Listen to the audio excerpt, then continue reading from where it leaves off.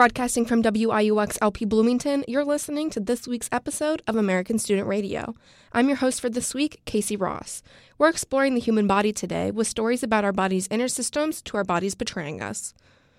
The human body is something that binds us together. We all have one, no matter how unique they can be. And all those bodies all work together in a variety of different manners. Bodies can run, they can jump, and they can move in all sorts of ways. For example, my body is really good at running short distances and swinging a racket in a tennis match, but it's not so good at fighting against my seasonal allergies. No two bodies are alike, and that's what we'll be diving into today. What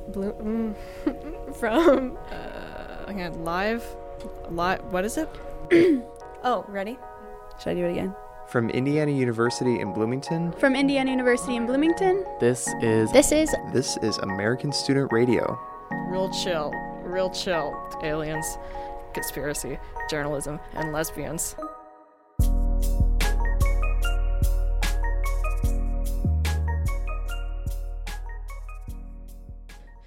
Our first piece this week comes from first-time producer Janam Patel. Janam's involvement in the Kelley Institute of Social Impact, aka KISI, has allowed her to meet some pretty incredible people. Today, she will be joined by Megan Yoder, whose college experience was interrupted by discovering she had a brain tumor. As college students, we worry about taking exams, getting a job, balancing our crazy workload while saving time so we can go party on the weekends. This cycle goes on repeat. Most of your college life gets by so fast with this busy schedule. However, what if you were told in the middle of all of this that you have been diagnosed with brain tumor?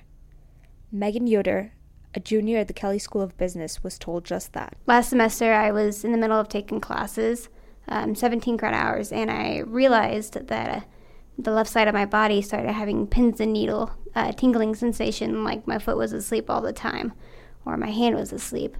And this tingling eventually got painful, and after a few trips to the doctor and an MRI, I was diagnosed with 2 glioblastoma brain tumors. You were told that you have not 1 but 2 brain tumors. What was your reaction to that? Well, to be completely honest, I wasn't shocked when I got the diagnosis. I'm a survivor of acute lymphoblastic leukemia, which typically childhood survivors are later diagnosed with brain tumors. It's not an uncommon reaction to the chemotherapy that we received. So the day before I was diagnosed that I got that call, I actually had called it. I told my boyfriend, I think it's a brain tumor, to which he responded, don't be negative or pessimistic, and turned out to be right. So I wasn't surprised, mostly resigned to going through it again. Megan was then admitted to the hospital where they ran multiple tests, and the doctor at IU Health concluded that the tumor was inoperable and that Megan should just stick to chemotherapy. The option of not having surgery, being told that I was inoperable, is essentially a death sentence, which is not uncommon with glioblastoma patients. Most neurosurgeons view these as basically a waste of time. You're better off just using the remainder of your days to be with family, to be as happy as possible. But most are not willing to risk liability, and they just don't believe you can be cured. She then came out of the surgery having left neglect, which meant her brain couldn't recognize the left side of her body. I could see out of my left eye, but my brain didn't process what it was seeing. So it was essentially that I was blind in it.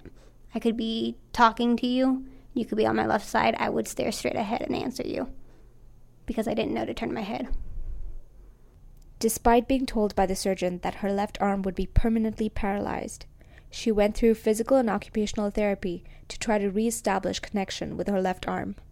My brother actually graduated from college with a degree in cognitive science, and so his studies were all about neuroplasticity, about the capabilities of the brain, so not just anatomical, but also just the vast inner workings and how it's such a more complex system than we understand. So that's where he told me that even if I did lose my arm, as I was told that was a possibility, that I could reestablish connection and that it wasn't just over and done with. So that little bit of hope made me, after I got out of surgery, try to make contact again. And I've been working on it ever since. Mobility has come back. I have reestablished all connections with all the different major muscle groups in my arm. I am just now working on fine motor skills with my fingers. What do the doctors have to say about that? My neurosurgeon, who never smiles, now smiles at me and will give me a hug. So I think I've made his day. Since I have found out a lot about this experience through your social media posts, I'm really curious to know why document this experience on social media and let it out there for everyone to see. Yeah, so when I was first diagnosed with glioblastoma, I made the mistake of researching it in my hospital bed, which it's not, there's no hope on the internet. There's no one that tells you you're going to be okay. And that's something that's really hard, and I was in a really dark place until I got the call from the Duke surgeon that he would take me. So I think it's important for people, especially those with glioblastomas and different osteosarcomas, to know that there is hope, that your body, your ability to survive is so much more than just what current medicine can tell you. It's a lot to do with your mental attitude, a lot to do with your willpower. And you can say these things and, oh, it just sounds, like motivational speech. There are actually studies and research that have shown that the placebo effect, so believing that you're going to survive, actually has a positive reaction in your brain. It releases certain chemicals that help your body heal. Whereas believing you're going to die and not having faith in yourself produces a nocebo effect, which is the opposite. It produces negative chemicals. So it does, your mental attitude does matter. Your support system does matter. It's so much more than just your body, than just what modern medicine can do. It's all about you and how you're willing to face the challenge ahead. Although there has been a lot of progress in her health, there are a lot of challenges. I think my biggest issue is that I'm very impatient. So I'm used to being able to type really quickly. I'm used to be able to just open and grab things, and now I'm having to work a lot harder at it. And even though I am recovering a lot faster than most people would, to me it's still not good enough. And I'm always trying to get better. But in times like those, I do logically remind myself that it's only been not even 6 months since my surgery. And then following my surgery, I had radiation, which was more damage to my brain. And so it's been since January, really, that I've been radiation-free and been recovering from that injury as well. And so I think just positivity for me is an ongoing aspect where I just simply keep living my life, because I think the moment that I stop doing what I normally do is when the moment that I will have allowed the cancer to win. Megan is currently back at IU, where she's involved in Net Impact, a student organization in Kelly that promotes sustainability, and will catch up with classes this summer. She will continue occupational therapy and is on daily chemotherapy pills. Her plan is to continue posting on social media about her progress so that she can be a resource to anyone else who is dealing with a similar situation. Thank you, Megan Yoder, for sharing your story. Have you ever wondered what a colon sounds like? Our next story from producer Carter Barrett is an experimental piece about how our body's digestive system works. And be warned, the sounds in this piece aren't the most pleasant to hear. Imagine you've just walked in the door after a long day, sat down and opened up a bag of crispy potato chips.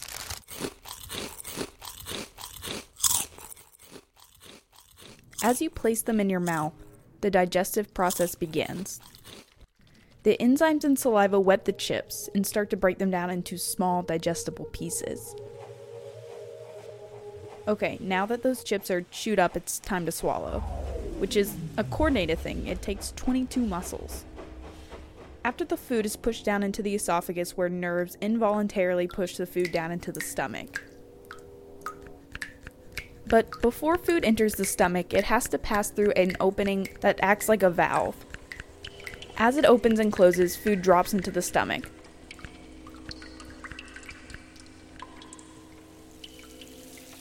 A combination of enzymes and gastric acids break the food down so that the body can obtain its nutrients. Those nutrients then enter the bloodstream and spread throughout your entire body.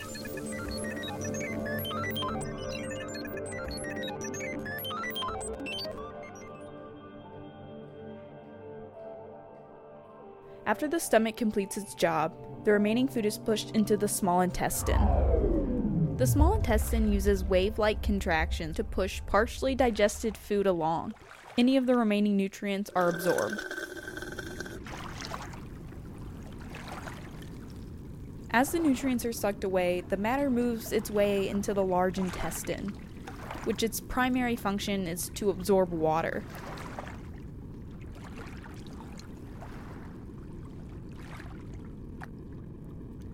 Finally, the colon acts as the last catch-all for waste products, so anything the body can't digest comes here.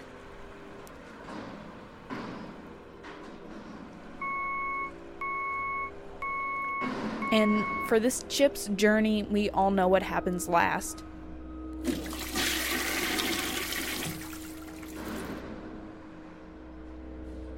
For American Student Radio, I'm Carter Barrett.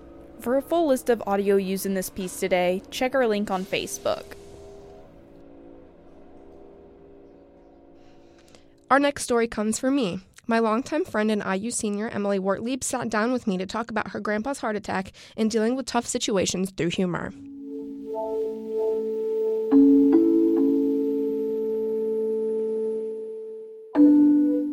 So my grandpa's name is Mike, and he is a Jewish man from New York. Out of all of my grandparents, I would say yes, he was around the most. He lived with us for a while in the last couple of years.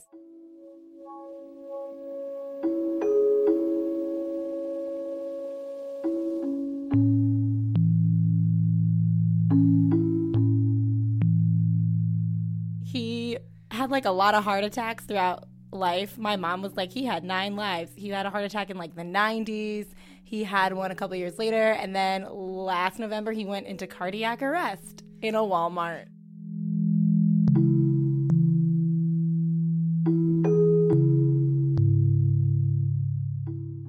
He drove to Walmart and he went into the aisle, and then all of a sudden he just goes into cardiac arrest, like drops on the ground.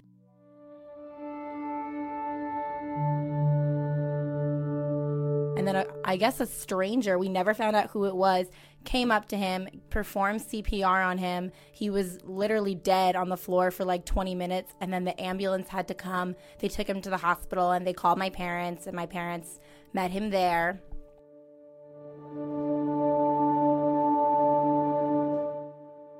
And then he was out for a while. And then he woke up. And my mom told him that he had a heart attack in a Walmart. And he's like, I went to Walmart?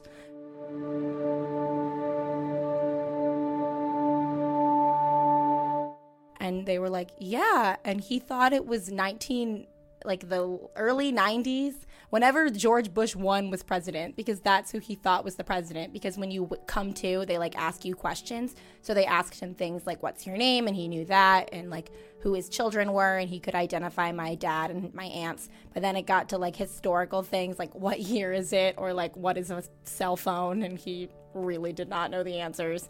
And he really had no idea that he went to Walmart.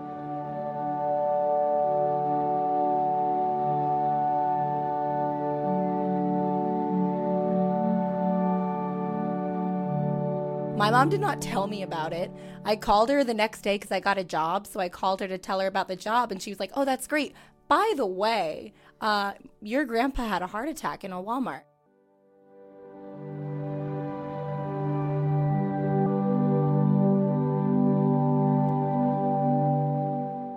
Tell me about your like immediate reaction, like when you heard that news. I laughed because the story itself is hilarious. I was like, wait, what? I really wanted to understand I really thought it was funny that he had no idea what year it was, which is messed up reaction, but he was fine. Like, he literally should have been dead, but he wasn't dead. So my first reaction was that this is hilarious and something that would only happen to our family.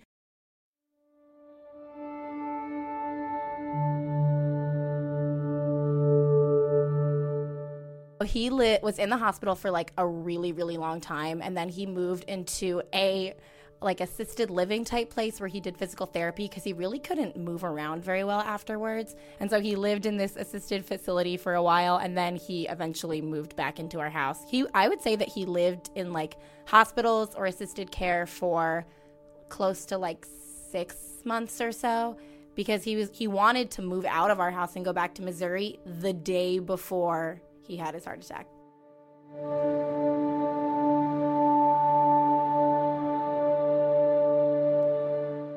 He was my favorite grandparent. He would take me to the jewelry store, like this little weird jewelry store near my house, every year on my birthday from when I was 10 and like get me like a bracelet. It was like, he was like, you're the oldest granddaughter, so you need to like be special. And I was like, thank you. And he was just like really funny and really like nice. He was a good grandparent.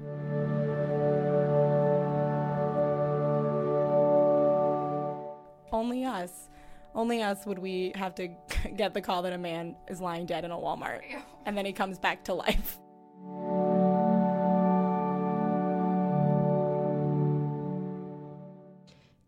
The music from that piece was from Poddington Bear.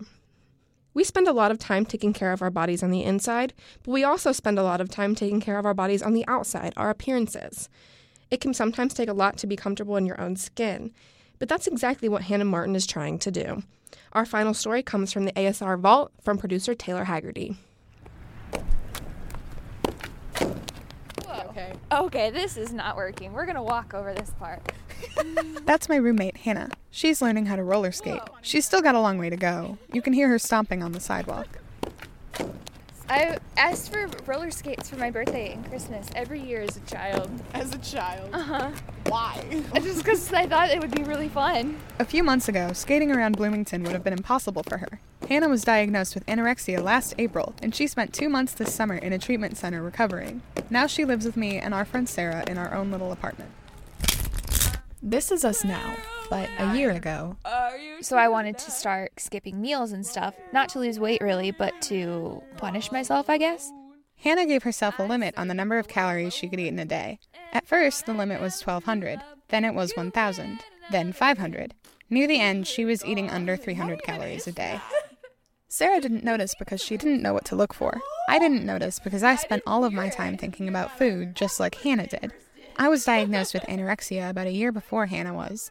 When you're starving, it's hard to focus on anything else. Talking to people, taking notes in class, and even sleeping will only get harder the hungrier you get.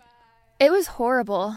I would see other people eating, and I would just stare at their food. Like, I would try to figure out how many calories other people were eating, then, wish that I could eat the food, but know that I wasn't allowed to eat the food. Eating disorders rely heavily on rules. These rules are different for everyone, and they aren't logical. With my salads, I had to eat everything in a certain order, so it was lettuce, and then cucumbers, and then broccoli, and then peppers. I'm sure this sounds crazy to most of you, but take my word for it. Everyone listening who's had anorexia knows what I'm talking about. We all made our rules to limit calories and keep ourselves thin.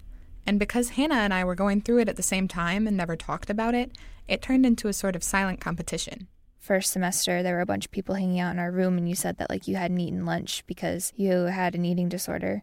And then everybody was fawning over you, and that made me really mad. Hannah wanted to be sicker than I was. She started doing more to lose weight, including exercise.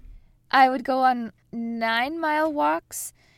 After a while, I had to cut down on it because I just, physically couldn't do it. And eventually I had to stop doing it altogether. Hannah couldn't even walk to class without having to stop and sit down to catch her breath. I had suspected her eating disorder for a while at this point, but until I interviewed her for this project, I had no idea just how bad she'd gotten. Her parents didn't either, although they knew something was wrong. I was eating a lot more at home to try to cover it up, but I still wasn't eating as much as I usually did. I wouldn't eat snacks or anything if they offered them to me. My dad was like, Hannah, you have to start eating. Even after she knew she was sick, she didn't want to get any better. I wanted to look really, really skinny and sick, and I guess I wanted my emotional pain to look more like a physical problem. For as long as I can remember, I've always felt like I was different and that I didn't fit in. Hannah says now that this feeling of isolation is probably because of depression. She thought she was different from everyone else and stopped eating to punish herself for it. She wouldn't accept help from anyone until one night in January when Sarah told her she was worried. I did say, I wanted her to get whatever help she needed. I didn't know what she should do. I just wanted her to be okay, and I didn't exactly know what that meant. Hannah says Sarah was the reason she started going to therapy. I felt like if I didn't go, then she would go to our RA or call my parents or something eventually. And I wanted to be the one who had control over when I started treatment. Hannah met with a nutritionist, a psychologist, and a physician from January through April. I tried, and I did go over my calorie limit by a lot, and I would like gradually raise my calorie limit, but under the condition that I was still losing weight. And there was one week where I had gone on like a 15-mile walk, so I felt like I should have lost weight that week, but I actually gained like a fraction of a pound or something. At that point, like I decided that I wasn't going to try anymore. It wasn't just the food either. Hannah was still having trouble fitting in with her classmates.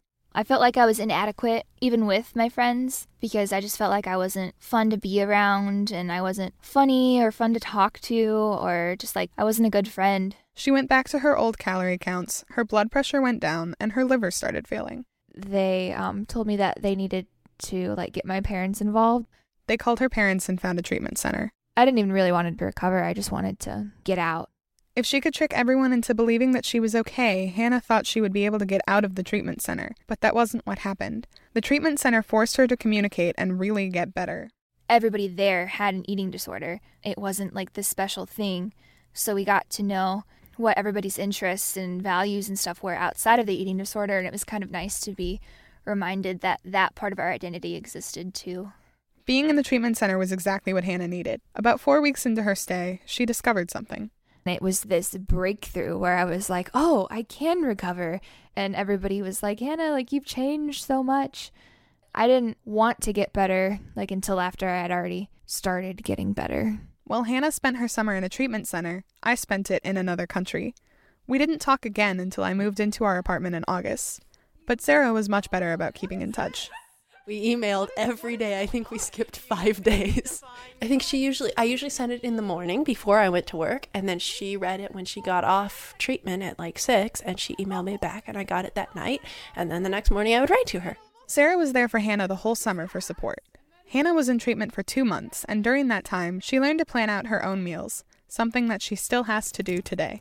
Do they have orange passion fruit guava juice at SPIA?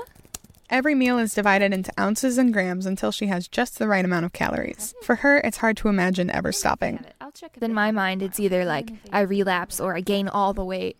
How do you see this affecting you down the road? Like 10, 20 years from now, how do you see this impacting your life? I mean, I would hope that far down the line, I would have recovered fully. At the end of our interviews, Hannah and I talked about why we wanted to tell this story. I think it's important for people to realize that weight loss isn't always good, and not feeding yourself is not admirable. I wanted to tell this story because so many other people have suffered through the same thing, and like I thought I was alone and I was special for it, but I wasn't, and it's just that no one talks about it because it's not seen as a serious issue. And I still don't think that my story is worth telling, but like yours is, so I'll tell yours. I mean, I relate to like the not feeling like your story is good enough, like, because that's how I feel about mine. I also asked if she was happy now. Probably happier than since like I was a little kid. One day, after we all moved in together, Sarah brought home a flyer for the local roller derby team. And I was like, hey, I've always wanted to roller skate, and so I did. So it's different from the walks you used to take last year. Oh yes, most definitely. I'm probably not burning very many calories right now. I don't know, you're working pretty hard. And also I'm not like thinking about the calories that I'm burning.